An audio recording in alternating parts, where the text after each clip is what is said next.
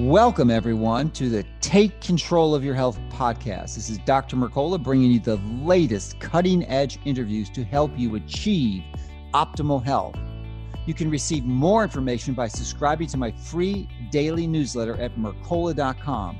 Because you won't find us on Google or Facebook, we respect your privacy and will continue to fight the Silicon Valley censorship.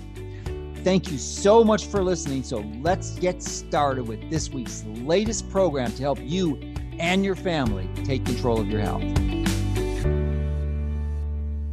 Welcome, everyone. This is Dr. Mercola helping you take control of your health. And today we are joined by a real pioneer in helping us understand all the nefarious going-ons of our government with respect to vaccines. This is Dr. Meryl Nass. She's somewhat stealth, even though she's been in this for 2 decades. She doesn't do a lot of podcasts, but she's a really behind the scenes person, gathering information and helping us understand the details of what's going on. So today we're going to dive into the egregious and nefarious undertakings of these approvals of boosters and extension of the recommendations of the COVID jabs down to the 5-11-year-olds, which is just, it is beyond mind-boggling that they're targeting 28 million children in the US, and tens of thousands of these kids are going to die because of this recommendation. So we're going to go deep and you're going to help understand, and she's going to walk you through the process. So welcome and thank you for joining us today. Thanks a lot for having me again. Yeah, so you're traveling, I guess we're just in Alaska for a whole day.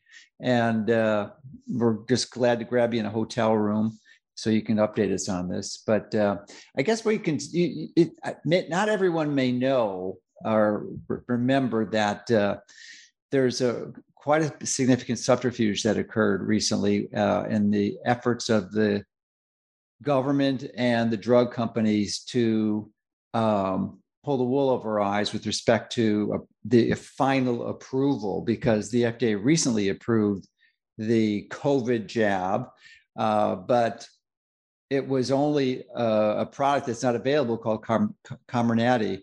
And you were the first person to expose this. So after, why don't you go into the details to help and walk us through exactly what happened, because it's just a crime what they're getting away with.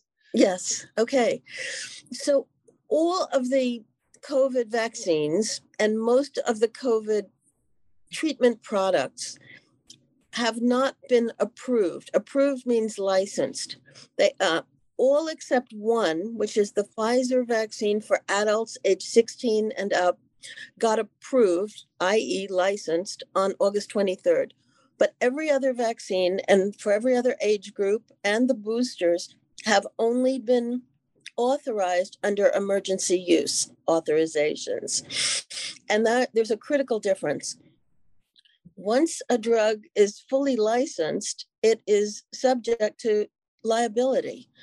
If the company injures you with that product, you can sue them. Unless it then later gets put on the childhood schedule or is recommended by CDC in pregnancy, in which case it obtains a different liability shield. It becomes part of the National Vaccine Injury Compensation Program, and 75 cents from every dose of the vaccine that's sold in the United States goes into a fund to pay for injuries that way. But if you get... That was the 1986 Act. Yes, it established this, and at that point took away liability, not from every single vaccine, but for all those recommended by CDC for children. And now, since 2016, for pregnant women as well, who are now the new gold rush for vaccines. Because once a company achieves a lack of liability, the profitability of the product increases dramatically. But products under emergency use, and this is based on a 2005 piece of legislation, have their own special government program for liability called the Countermeasures Injury Compensation Program. And it is a terrible program. In 15 years. Is this the PrEP Act? No, it's a subset of the PrEP Act. Okay. The PrEP Act enabled the Countermeasures Injury Compensation Program to be created by Congress. Congress has to allocate money for it. And so if you are injured by an emergency use product, you don't get any legal process. The companies have had all their liability waived. There is a single process that is administered through HHS, where some employees there decide whether you deserve to be compensated or not. And the maximum money you can obtain is about $370,000 if you're totally disabled or die. And the money is only to compensate you for lost wages or possibly medical bills that haven't been paid. And in the 15, 16 years that this program has existed, they've only paid out 29 claims. So to a year. And so far, even though they've had hundreds and hundreds of claims for injuries from COVID vaccines, they haven't paid out a single one. And that is very important because the statute of limitations is just 1 year. So it's getting close to running out for people who were vaccinated early. And if you don't apply, you lose your opportunity to get anything from this program. Of course, in fact, it's really an opportunity to apply and get nothing because almost nobody gets paid. And then you have nowhere to go. There's no further appeals process. You can ask the DHS twice to compensate you. And if they say no, that's it. You can attempt to sue the company that made the product if you're convinced it was improperly made. But the secretary of HHS has to give you the permission to sue. You have to prove that there was willful misconduct, and no one has ever achieved that bar. So there has never been a lawsuit under this. So anyway, that's what you're looking at. If you get the vaccine under EUA, you got nothing. You're going nowhere. If you're injured, you're on your own. So what happened is President Biden and his administration decided it was going to be very important to institute mandates for these vaccines. Now, we don't know why that is. It doesn't make sense. Large numbers of Americans are recovered and have very durable, long-lasting immunity, much stronger than what you would achieve from the vaccine, which is limited only to immunity against spike, wears off over the next few months, may in fact permanently limit the kind of immune response you would make were you to be infected with COVID again. So there's absolutely no good reason to vaccinate someone who's recovered, and several bad reasons so that you can harm them. There's a higher rate of injury in the recovered if you vaccinate them, and you may potentially damage their immune response later. But for reasons best known to itself, the Biden administration feels so certain that it needs to vaccinate everybody that it has used illegal means to tell employers that they will lose federal contracts if they don't force their employees to be vaccinated immediately, and must fire them if they're healthcare workers, for example, or government employees or military, if they have not been vaccinated. Now, obviously, that is creating a great deal of chaos, particularly within the healthcare industry, particularly in my state, where these draconian rules went into effect on Friday. And many fire department, police, EMTs, nurses, and doctors can no longer work in Maine. So one thing that was necessary in order to push mandates forward was for the government to say it had a licensed product, because the statute that enabled emergency use authorizations to be issued, because before the emergency use, you had licensed drugs and you had experimental drugs and nothing else. There were no gray areas. It was licensed. And when they brought this in, they said, look, you can't, these are still experimental drugs under emergency use. You can't force people. You have to offer them options, tell them what their options are, and they have the right to refuse. So since that is part of the statute, the federal government can't get around it. Mhm. So they wanted a licensed product to avoid those provisions of the statute and enable them to impose mandates. So they must have put pressure on the FDA, and FDA gave them what they wanted, which was a license for the Pfizer vaccine only, called Comirnaty, on August 23rd. But in the documents that FDA released on that date, there were some interesting caveats, which said the Comirnaty licensed vaccine is essentially equivalent to the EUA vaccine, and they may be used interchangeably, but they have certain legal distinctions. Okay? They didn't specify what the legal distinctions were. I concluded that the legal distinctions were the fact that under EUA, there was essentially no manufacturer liability. But once the vaccine got licensed, the manufacturer would be subject to liability claims, unless and until the vaccine was placed on the childhood schedule or recommended in pregnancy, in which case it would then fall, once certain administrative procedures had occurred, which usually take a few months, it would then fall under the National Vaccine Injury Compensation Program. So right now, Comirnaty is still not in that injury compensation program, and it's licensed, so it no longer falls under the countermeasures injury compensation program, and so it is in fact subject to liability if you get injured with a bottle that says Comirnaty. So of course, if you're Pfizer, what do you want to do? You don't want to make that licensed product available until months have gone by and you can get it into the National Vaccine Injury Group. They have not made the licensed product available. What has happened instead in the military is that FDA has made basically a secret deal with the military and said certain of the emergency use lots can be considered equivalent to the licensed vaccine. We'll tell you which QR codes on those lots you can use, and you can give them to soldiers as if they're licensed. And subsequently, we're told that they are actually putting Comirnaty labels onto bottles that are emergency use authorized.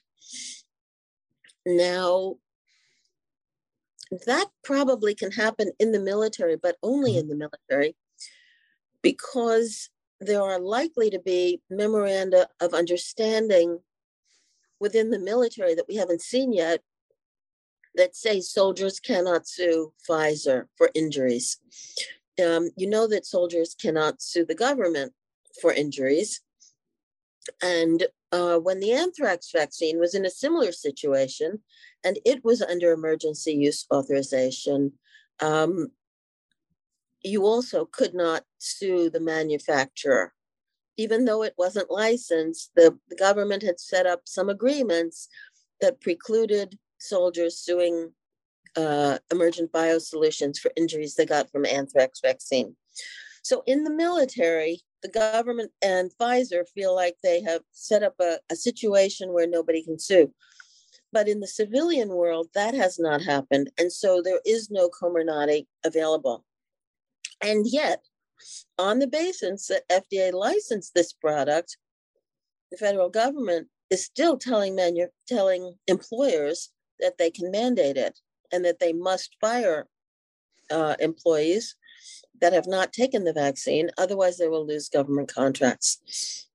And so we're in a very interesting situation that is ripe for litigation. And Children's Health Defense, which is an organization I represent, is litigating some of this. But the litigation situation in the United States has been very difficult since the pandemic began.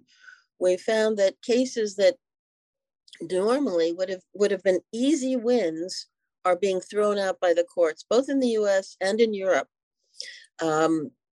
Something strange has happened, and the judges are looking for any way out so they don't have to rule on the merits of these cases.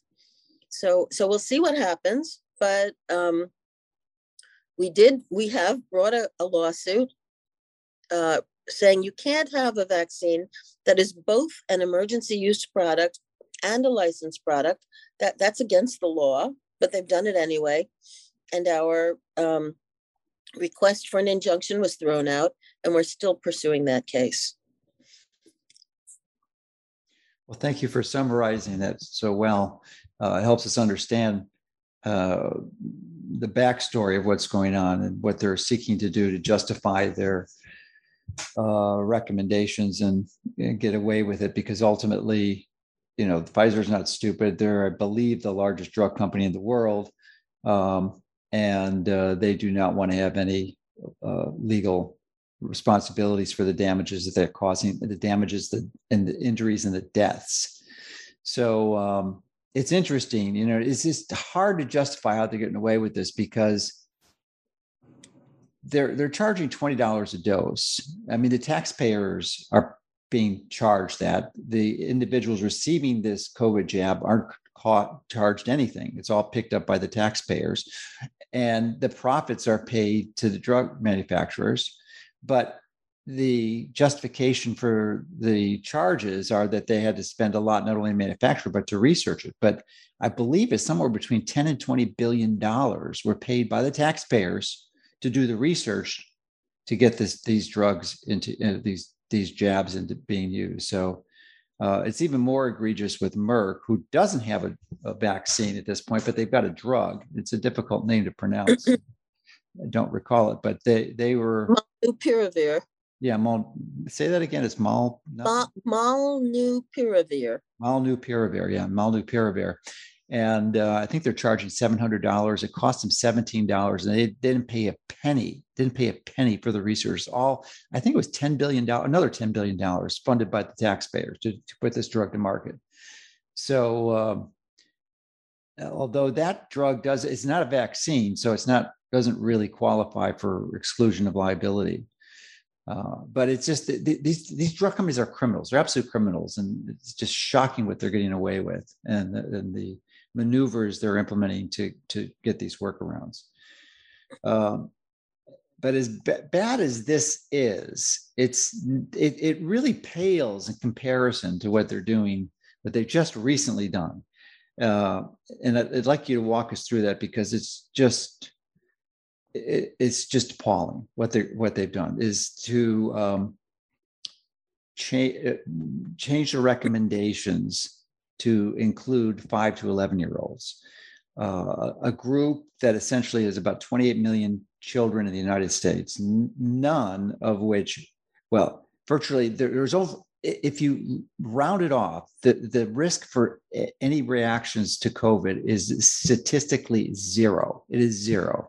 And in fact, I don't believe there's any recorded case in the entire world of anyone in that age group dying of COVID that didn't have some really strong existing comorbidity.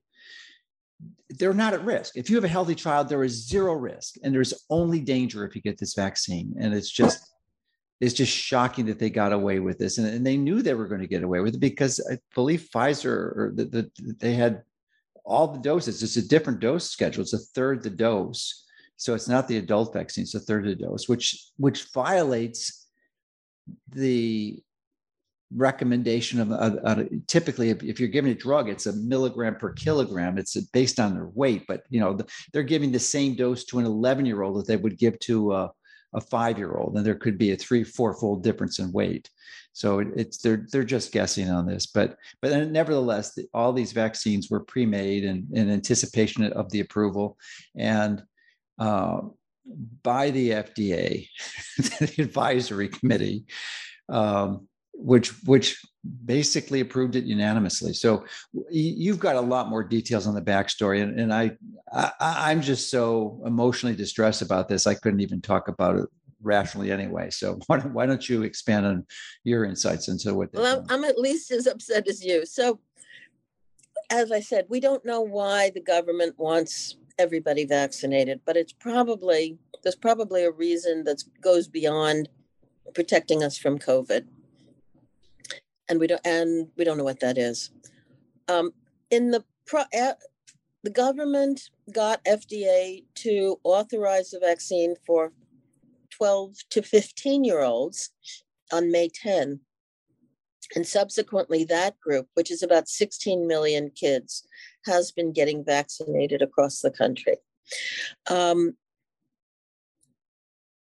that's under emergency use. So again, you can't sue. But something kind of, I would say, evil happened, which was many cities began vaccinating 12 to 15-year-olds in the absence of parental permission. So a child could show up with their friends or a friend's mother at a vaccine center and get vaccinated with no one asking about their medical history, nobody calling the parents. Vaccinators were told to make their own assessment. If they thought this child could give consent, go ahead and vaccinate. Now, that is a gross violation of our laws. And yet it was happening in Boston, in Philadelphia, in Seattle, in San Francisco. And we have good documentation of it. The government currently is planning for mobile vaccination clinics for kids and vaccinations in schools.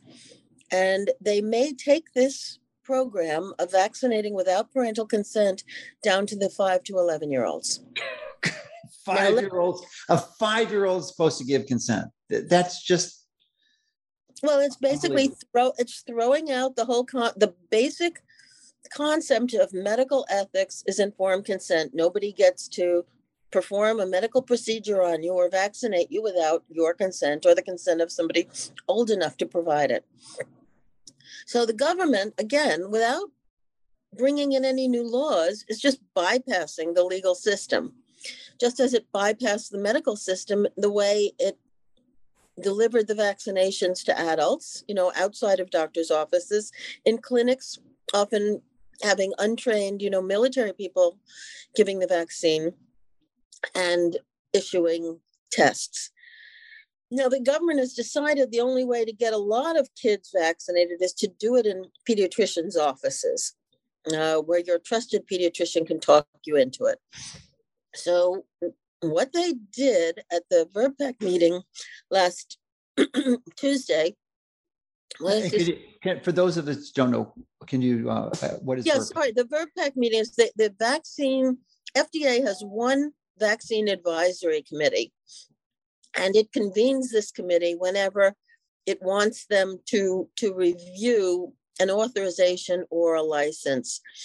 It, interestingly enough, did not convene the committee when it decided to give Pfizer a license on August 23rd, and it got a lot of criticism for that. Basically, the FDA has to have this committee because of federal rules, but it does its best to control it. It selects the people who are on it. And right now, half of the regular members are gone, and FDA has filled it in with another group of about 10 or 12 new members, handpicked to give the FDA what it wants. And many of these members have profound conflicts of interest, so that the editor-in-chief of the New England Journal is a temporary member of this committee. He said at the last meeting, well, we're not going to know what the side effects are or the efficacy until we start giving it to lots of children. So let's just go and start giving it, and then we'll find out.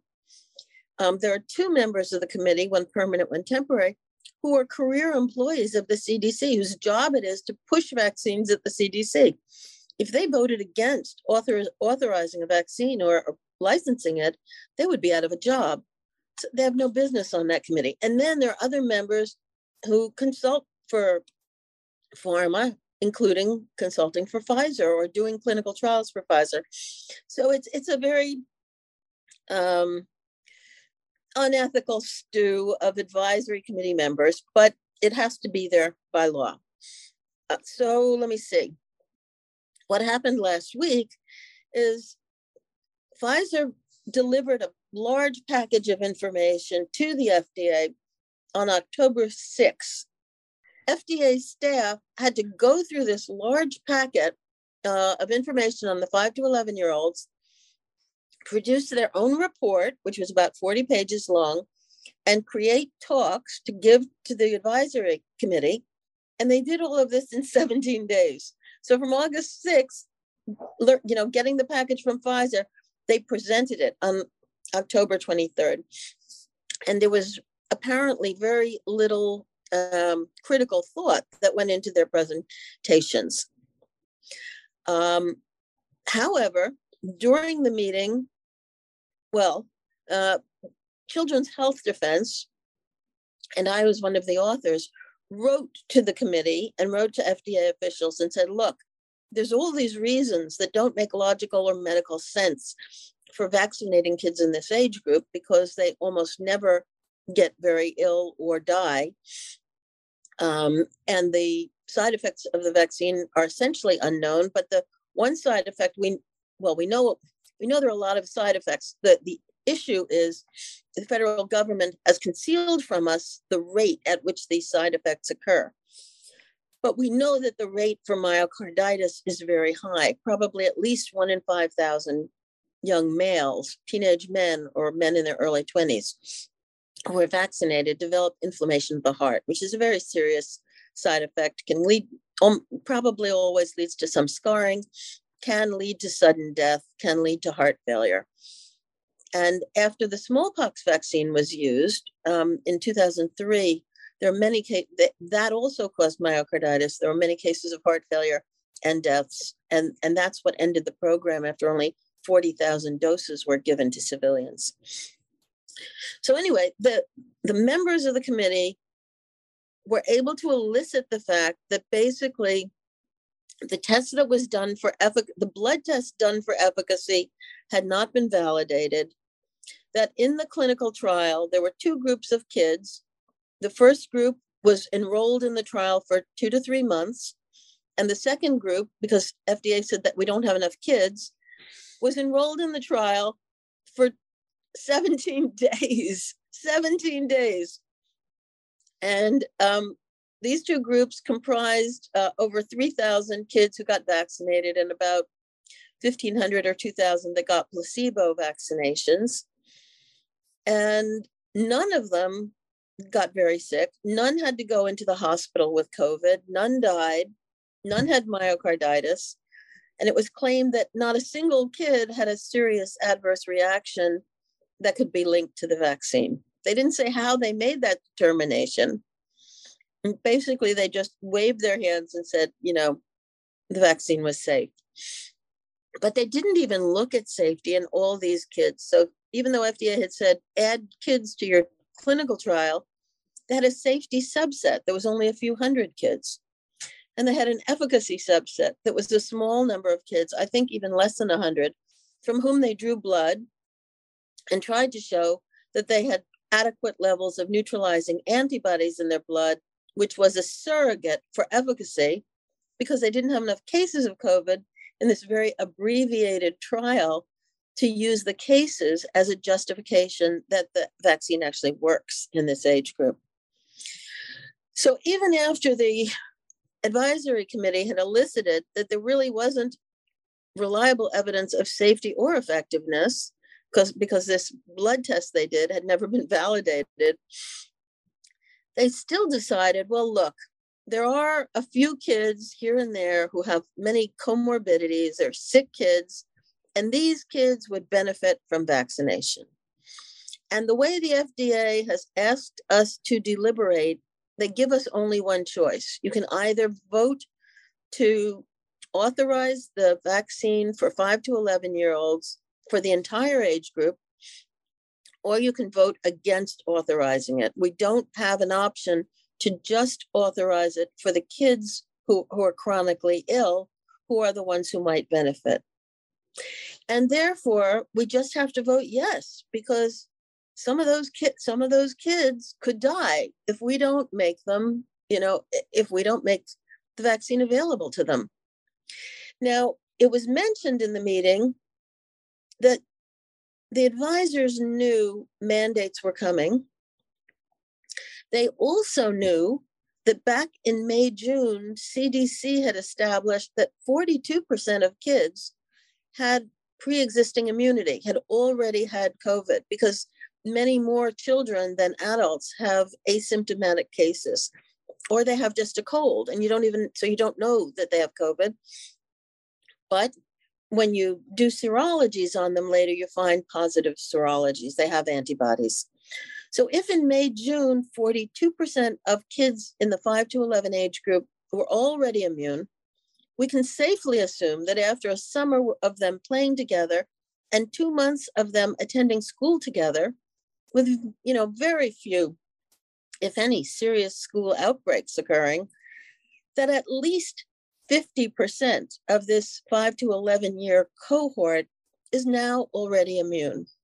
And that vaccinating that 50 or 60% will give them no additional benefit in terms of immunity, but will put them at higher risk of side effects than if they had never had COVID, and may damage their future immune response if they are exposed to new COVID variants and don't completely, if they get a minor illness from new variants, they may have, as that happens over time, this concept of original antigenic sin, they may have a limitation to the broad immunity they would otherwise develop.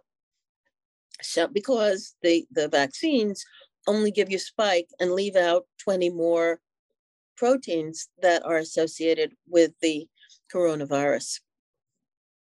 So anyway, the people in the committee said, well, there's all these reasons, maybe we shouldn't give it, but we've got to save those few kids. And what about these kids whose parents are dying for vaccine? Well, nobody said, look, the parents may be dying for healthy kids, may be dying for vaccine, but that's because we haven't told them the truth about the vaccine. We haven't told them their kids don't need it. We haven't told them it's going to potentially damage future immunity. We haven't told them they're at higher risk of side effects than if they never had COVID. We're not allowing them to go get antibody tests to establish that they're already immune and therefore should be medically waived from being vaccinated. So the committee members were aware of all this stuff, but in the end, and most of them, consult for pharma, or like the editor of the New England Journal, they sell reprints, they sell advertising to Pfizer and to all the other drug companies. They make most of their money from drug companies, and they know which side their bread is buttered on. So apart from one very smart member of the committee who works for the NIH, he abstained. He wouldn't even vote no. He didn't have the guts to vote no, but he knew this was a bad idea. Every other member of the committee voted yes, which is what FDA wanted. Now that so FDA gets to decide on whether to license or authorize a vaccine or drug. CDC then determines which demographic groups the vaccine should be rolled out to. That is going to happen on Tuesday, tomorrow. And we can assume that the advisory committee for CDC is probably equally as spineless as the advisory committee for FDA, and will almost certainly roll this out to be available to all children whose parents want them vaccinated. And in fact, we may see clinics popping up that don't require informed consent in the 5 to 11-year-old group. Let me just mention that the chief medical officer in Canada's British Columbia said they have been working on law, and they have brought these laws into being in British Columbia that allow children of any age to consent for themselves. So think about that. A baby can consent for vaccinations for themselves. What happens if the baby cries? The epitome of absurdity. The epitome of absurdity. Yeah. And that may be happening here. So some basic questions. From your review of the literature, what is your best guess as to the risk of myocarditis and other side effects in this younger age group from the 5 to 11 compared to the 12 to 15-year-olds who already have a documented increase. My guess is they have a more active immune system, and they'd be at a higher likelihood of developing these side effects. But I don't know. Do you have any suspicions? Yeah. So in the letter we CHD wrote to the advisory committee for FDA, we created a graph based on the reporting rate to VAERS of myocarditis versus age. And we showed there was an exponential curve so that men age 65 and up had a rate that was 1/100th the rate of boys in 12 to 17.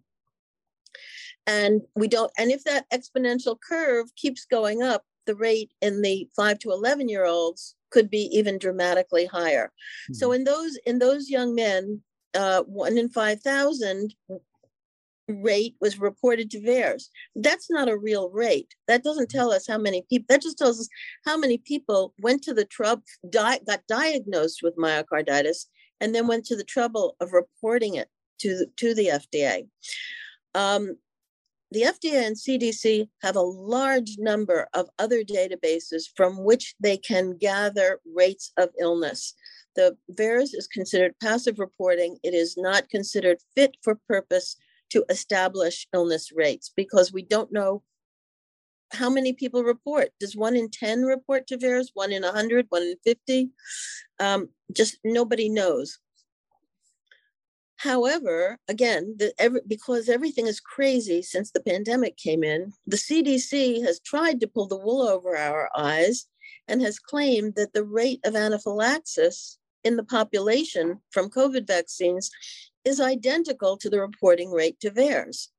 We know that's not true, but they have it on their website. That's what they have. And elsewhere on the website, they say you can't do it.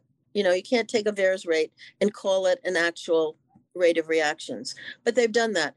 And they're trying to obfuscate the fact that they're not giving you real rates and sort of pretending that the myocarditis rate is probably the VAERS rate, although they're not saying so directly. Now, let me give you an example about smallpox vaccine, which also caused myocarditis.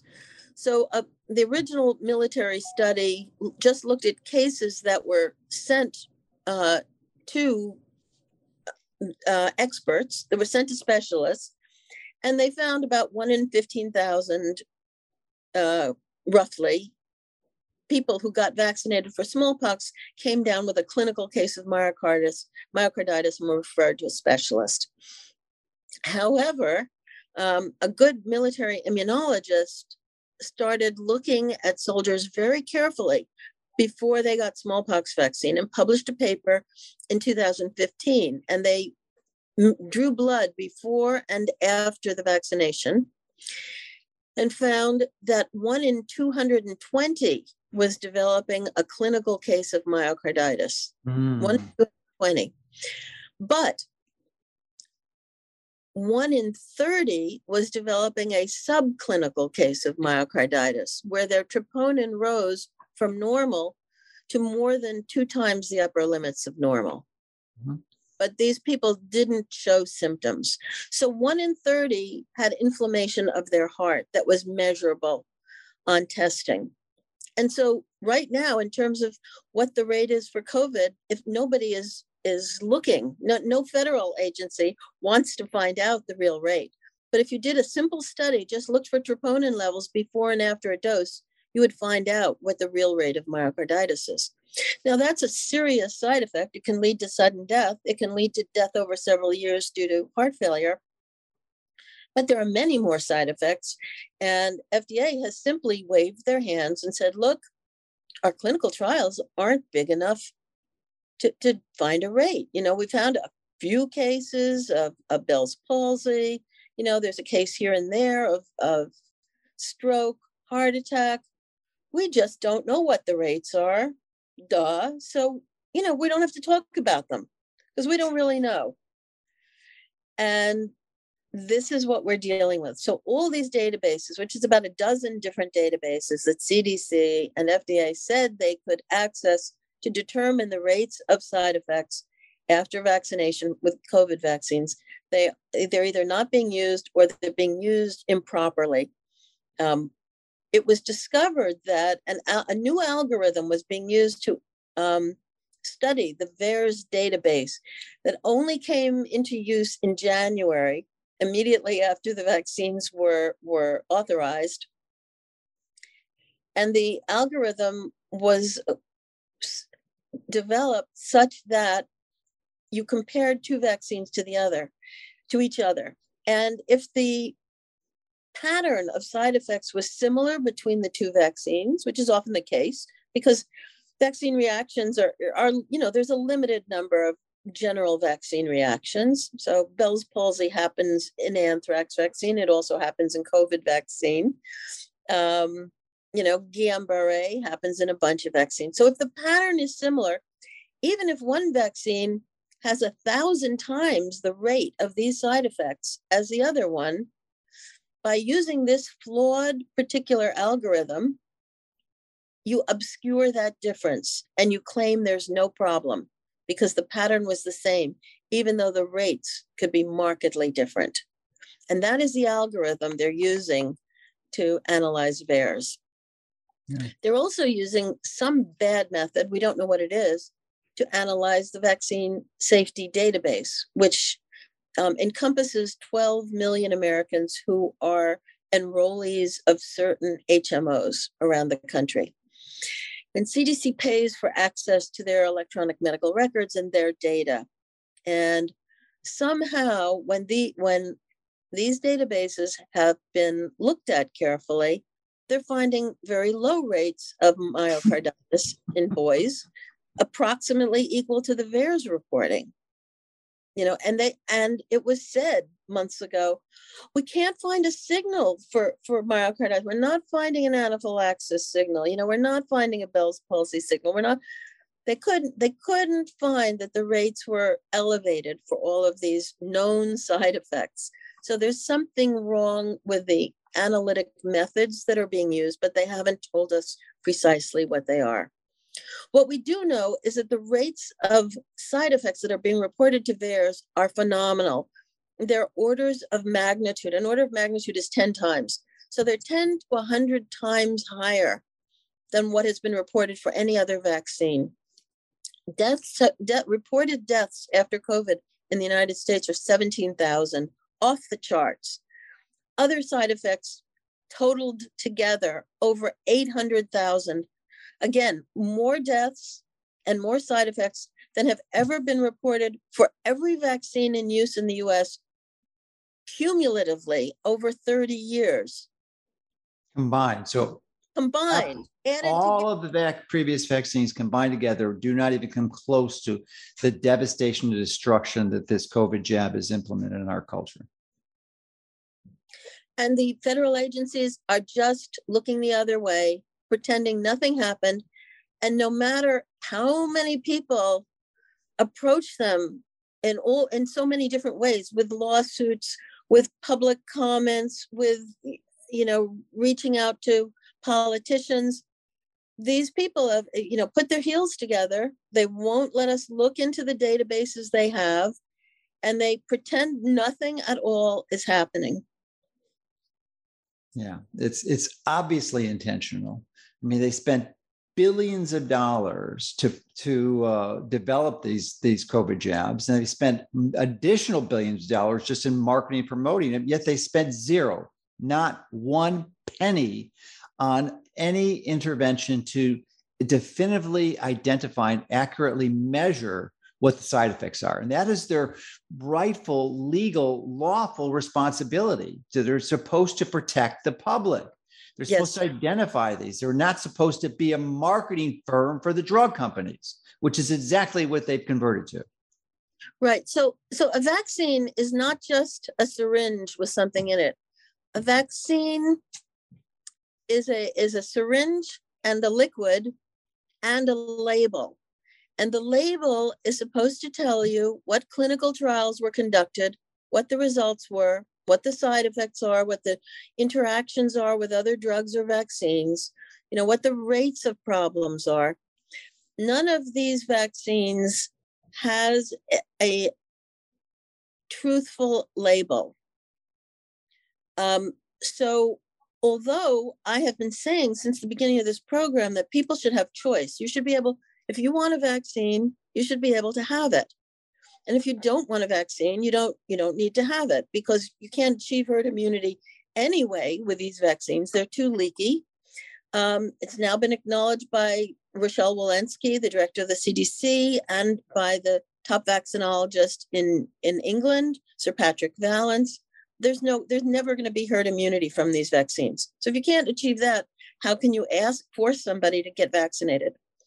But, I've changed my tune on the vaccines over the last week. And now I don't think anyone really should be allowed to be vaccinated with them until you can come up with an honest label and honest marketing. And if you can't tell people how much good these vaccines are going to do for them and how much harm they could potentially do, and you can't provide them the honest information with all the databases you have at your disposal, I don't think you have the right. I mean, the statute, the EUA statute requires that you provide this information. You have to give people who are taking an experimental product a risk-benefit analysis based on what you know. And right now, the federal agencies know a lot and they're hiding it. And so I think that's not legal. Mm-hmm. And I personally don't think anyone needs to take these vaccines. Whether the courts are going to agree with me is another question, because we feel most of the courts have been corrupted. But based on existing law, another thing that happened during this VRBPAC meeting is Pfizer said, look, we want to give the vaccines in doctors' offices, and we've found a way to stabilize the vaccines. So we don't need those cold fridges anymore. We can put these vials in a doctor's office and they can sit in the regular fridge for 10 weeks and they'll be fine. So people said, okay, what'd you do? How'd you make this marvelous discovery? And they said, we went from the phosphate buffered saline buffer to a tris buffer, and we slightly changed some electrolytes. And so they said, well, okay, how did that make it so much more stable? And everybody looked at each other and said, we don't know. So an hour later, Pfizer pulled some chemist from somewhere who got on the line, but he couldn't explain it either. Then later in the meeting, one of the, these people are bright, one of the members of the committee said, hey, did you use this new formulation in the clinical trial? And Bill Gruber, the Pfizer rep, said, no, we didn't. So this is another grossly illegal thing. They've got a new formulation of vaccine. It wasn't tested in humans, and they're about to use it on 28 million American kids. It's an absolute dystopian nightmare, completely surreal. You can't make this stuff up. I mean, it's just shocking. So as bad as this is, earlier this year, Fauci projected that these COVID jabs would be available for everyone from infants all the way up. So they've already got the 5-year-olds. What's your anticipation of the infants to 5-year-olds? Okay. The way the system works in the United States, since the 1990s, a law was put in place that basically was designed to help children. It said, look, we have all these drugs, but they're tested in grown-ups. We can't really test in children because of existing laws and because of informed consent. Kids could in those days, they didn't think kids could provide their own informed consent. And imagine that. So FDA said, look, we need to test drugs in kids. We need to know how they work in kids, because kids are not just little adults. And therefore, a law was passed that said, as long as a company, in consultation with FDA, does appropriate testing in children, a drug or a vaccine can get an additional 6 months of patent protection. That means that no generics can come in for 6 more months. And if they have a blockbuster vaccine, like the COVID vaccines, that can equate to billions of dollars in extra profit. So with the Pfizer vaccine, FDA has specified how to do the children trials and when they need to be done, et cetera. And so we know that Pfizer has submitted its plan for vaccinating babies down to 6 months already, earlier this year. And presumably FDA has approved that. And we believe those trials are now ongoing because whistleblowers in Poland have found out that there are 4 European countries, I think Poland, Finland, Spain, and one other, and the US, these trials of the Pfizer vaccine down to 6-month-old babies. But we also know that part of the deal between Pfizer and FDA was that they were going to test it in babies even younger than 6 months. And Pfizer has to provide its plan for that by the end of next January. And then those trials will start. Now, this arrangement between FDA and Pfizer will give Pfizer its extra 6 months of patent protection, whether or not these vaccines are intended to be used in those age groups. So you can also look at these trials as a way of almost sacrificing little children, because when you start a trial, you don't know what the dangers are going to be when you give these drugs or vaccines to little children. I doubt, I could be wrong, but I doubt we're going to give these to newborn babies the way we give the hepatitis B vaccine on the date of birth. But they will be tested in very young babies. And so that question is, whose babies get tested? In the past, sometimes the babies that got tested were foster children, wards of the state. Sometimes parents offer up their children. We know doctors have offered up their children for the 5 to 11-year-old testing and in the younger testing. But there will be clinical trials. Okay, so there's going to be there are ongoing trials in children, and there will be trials in ever younger children. When will we get the data from those trials? Turns out that in the agreements reached between Pfizer and the FDA, some of those trials won't conclude until 2024, 2025, and 2027. So the goal here is to vaccinate all Americans, children and adults, within the coming few months or year, 5 years before we actually know from clinical trials what the rates of myocarditis are and what other side effects may be occurring. That's another crime. It's the fulfilling the letter of the law without the meaning of the law. So it makes no sense to run clinical trials that are not going to be completed until 5 years after your mass vaccination program has gone through and vaccinated everyone. It's just a joke to do that. But FDA has become clown world, and what they do now is to perform a charade of all the normal regulatory processes that they are expected to do, but they're only doing them in an abbreviated or peculiar manner so that they don't really give them data correctly. But for all the Americans out there who haven't spent 20 years examining the FDA procedures like I have, it's designed to make them think a real regulatory process is going on. And I just want to tell you, you're the guinea pigs, and they're not collecting the data. No. Nobody should get these shots. Yeah, fortunately, there are tens of millions of Americans who understand that and have refused at many cases, great cost to themselves personally, losing their jobs or other harsh circumstances. So those are really the placebo, the only true placebo, because everyone else is being the shot. But the extension of the question, because I don't think I understand, it appears that Fauci was correct, and that it may even be this year. Do you think that they're going to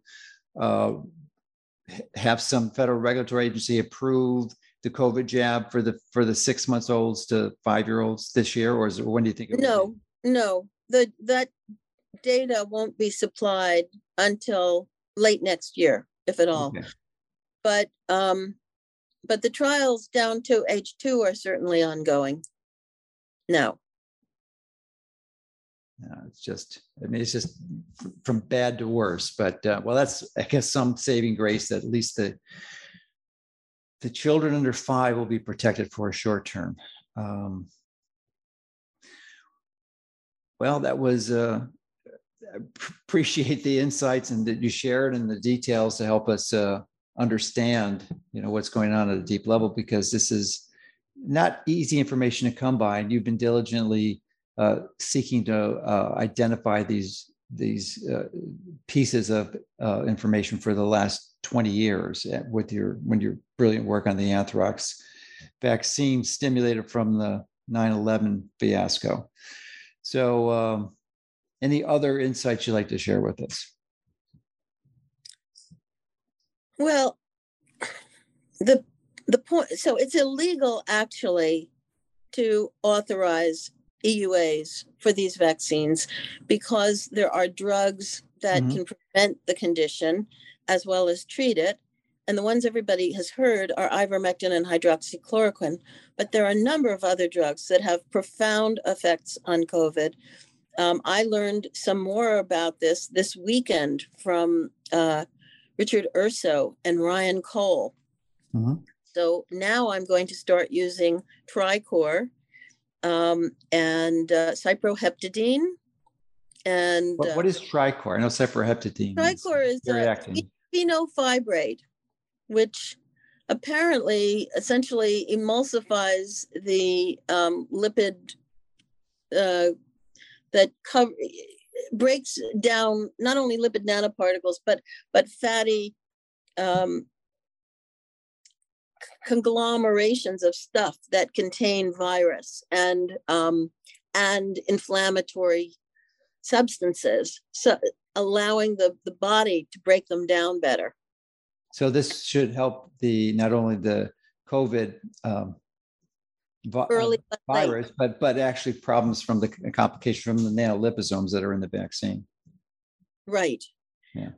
I can't remember all the complex reasons why cyproheptadine is a preferred antihistamine, but it is using combinations of H1 and H2 blockers. So Pepcid at high dose, up to 80 milligrams 3 times a day, is useful for treatment. Robert Malone has a clinical trial just starting now, where he's using the combination of Pepcid and Celebrex, celecoxib.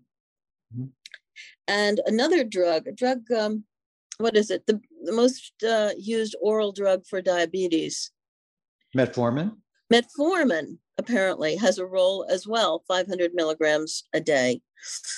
So I have to learn more about all that. But well, that would make sense, but it's far better to treat the foundational cause. And metformin does it superficially, and it's a Band-Aid. And if you can modulate your diet to decrease insulin resistance, you achieve the same result. Yeah. Now, and I'm not a big drug fan, although I'm sure many of these could be better than taking the COVID jab or suffering from the results of the infection. But I'm wondering, it seems to be a universal recommendation to address the microclotting, to put people on aspirin. I think there's many. Yeah. So I'm wondering what and it's usually the typical dose is 325 milligrams or, one adult aspirin. Some studies or recommendations maybe recommend 2, but I'm wondering what your thoughts are on using something like N-acetylcysteine, which seems in my mind to be superior and may preclude the need of taking an aspirin for achieving the same results at stopping the clots. So aspirin, has a particular effect on platelets that the spike activates. Does NAC have that action, or does it affect other parts of the clotting, cascade? I'm not sure if it works on platelets. It certainly impacts the clotting cascade, and actually helps dissociate some of the fibrin bonds that occur that actually contribute to the clot. Yeah. So, and of course, it's also a precursor for glutathione, which many people are deficient on, and it's important in mediating inflammatory side effects from the condition. So, Do you think 600 milligrams twice a day is enough, NAC? From my review, it probably is, and maybe even excessive. Maybe only 500 milligrams is required. I mean, it's in many times it's a mistake to take too much, but I haven't carefully reviewed the studies that address this. I'm just, that's why I asked the question. I don't know. Ryan Cole says basically everybody is vitamin D deficient in the winters if you live at a high. Well, absolutes are rarely ever correct, and I would be the example that breaks that, because I have not swallowed any vitamin D in over a decade, and my last level a few weeks ago was 70. But you live in Florida. I know, but he said everybody, okay? Right. No, but what I started to say, and I couldn't remember, up above a certain parallel is what what was the end of unless you supplement, that's correct. Yeah, I think it's like the 20 degrees it was latitude. 34th parallel or something, because we were in Alaska. Oh, okay. Everyone in Alaska, everyone in Canada for sure. Yes. And I'm in Maine, so everyone in Maine. You're not much different. You're probably over higher north in some of Canada. Yeah. So the idea is we all need to take vitamin C, because it lowers our chance of getting the disease and lowers the risk of getting a severe case. And there are many other postulated mechanisms by which vitamin D may help us, fight against cancer and other chronic illness. Heart disease, autoimmune disease, those are some of the big ones, diabetes, obesity. It's like a mirror. This is like a magic pill. I mean, it's just amazing, all the human conditions that it benefits. I mean, aside from improving your immune system, decreasing your risk for this type of infection. So Ryan says your level should be over 50, not 30. 100%. 100%. Yeah, 30 is minimal. It's suboptimal for most people. And if it drops below 50, you're running into problems. So 60 to 80 is probably the range that you're looking for. And if you have COVID, or not so COVID, if you have cancer, that would be a condition that we probably benefit from 80 to 100, but 60 to 80 for most people is a target zone. And the only way that you could possibly know this, you can't guess it, you can't feel it, you've got to get a blood test. It's the only way to do it. Right. Good.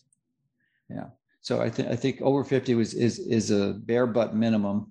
And the thing, you probably need it over 50, but the problem is in the winter, especially if you have a decreased exposure to ultraviolet radiation, your typical, and you're not supplementing, your levels tend to fall.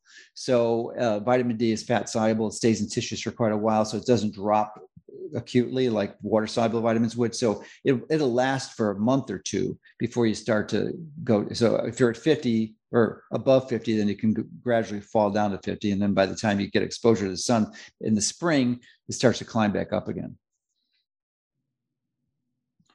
So, boy, you have done such an amazing job, and you continue to do. You're involved right now with a stealth project that I'm really not at liberty to discuss, but it's very exciting. It's using a strategy that was used to knock tobacco out and catch that industry and its lies and denial of that there's any addiction associated with smoking tobacco or any risk of cancer. I mean, that was a crazy, obvious lies that they persisted, but we thought there was finally some legal actions that caused them to capitulate and surrender. And now we have the warnings. And there's a similar effort going on now that you're involved with, and Bobby Kennedy and Robert Malone. So, and hopefully we'll be able to disclose what's going on soon, very soon. So now you have a website. I think it's merylnassmd.com. I do. And I also have a more updated website, anthraxvaccine.blogspot.com. And that's a mouthful, anthraxvaccine.blogspot.com. Yes. I'm assuming it discusses more than just anthrax. Oh, yes. So I tried to create Meryl Nass MD as a mirror site, which would have easier navigability. But, everything is difficult. So Well, Now, especially if you're doing it yourself, obviously ideally that should be outsourced to someone who's technically literate and yes, familiar with all the exactly. new recent developments, so that you can make it easy. Because to do it yourself is like crazy, especially when you're that's not your primary skill set. Your skill set is an investigative physician to understand what the government and these other globalists have and plan for us. So anyway, that anthrax.blogspot.com Anthrax is, vaccine. oh, Yeah. anthrax vaccine. We got to get you a different domain. Jeez, because it's got to be simple. I mean, that's just too much. Yes. But anyway, we could put links in there, so you just have to click on a link in the article so you can get people to. But you don't have frequent posts, but when you post, it's really pretty good. So it's definitely someone should be reviewing it on a regular basis. Actually, I post things almost every day. Oh, okay. Other people's articles, and then I write one of my own maybe once a week. Okay, that's what I was referring to. The ones you're writing, yeah. Well, you're doing a magnificent job. We're all fortunate to have you looking out for us and helping uncover the sordid efforts of these individuals, corporations, and companies that are seeking to profit at the expense of human suffering and death.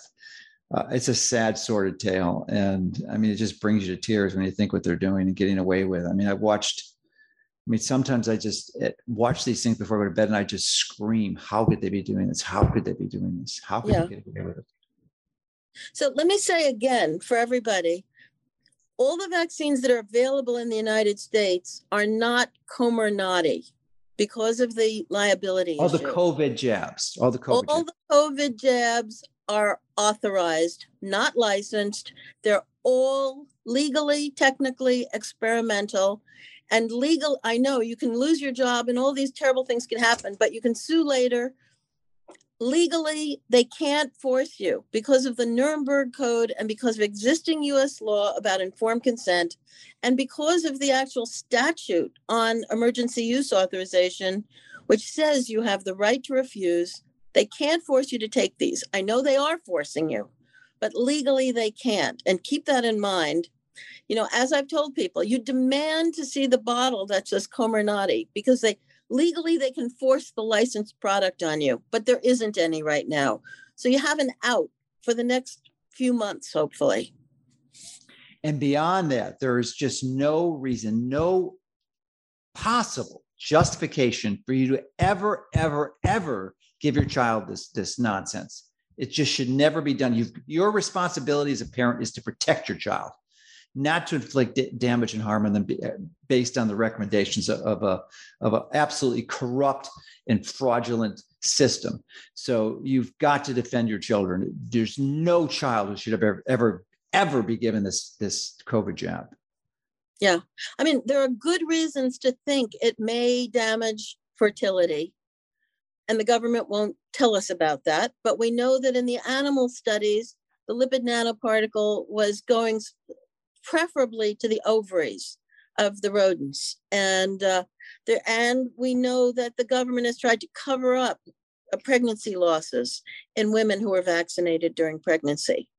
So they're really dangerous vaccines, and it's not what you don't know won't hurt you. What you don't know will hurt you. So please protect your children, and if there's any way, don't get vaccinated. The more people who say no, the more the government is already backing down. So in many cities, the imposed dates by which you have to be vaccinated have been pushed back, and now the Biden administration is saying, well, it's not going to be carved in stone. You're not jumping off a cliff. We're going to negotiate with people because they don't want to lose 30 or 40% of their staff. So be strong, protect yourself and your children. Know you're doing the right thing. We've got a criminal organization, running things now. And in many cases, it's the same. This is a worldwide program of some kind designed to control us. And once we all figure it out, we can win. There's many, many more of us than there are of them.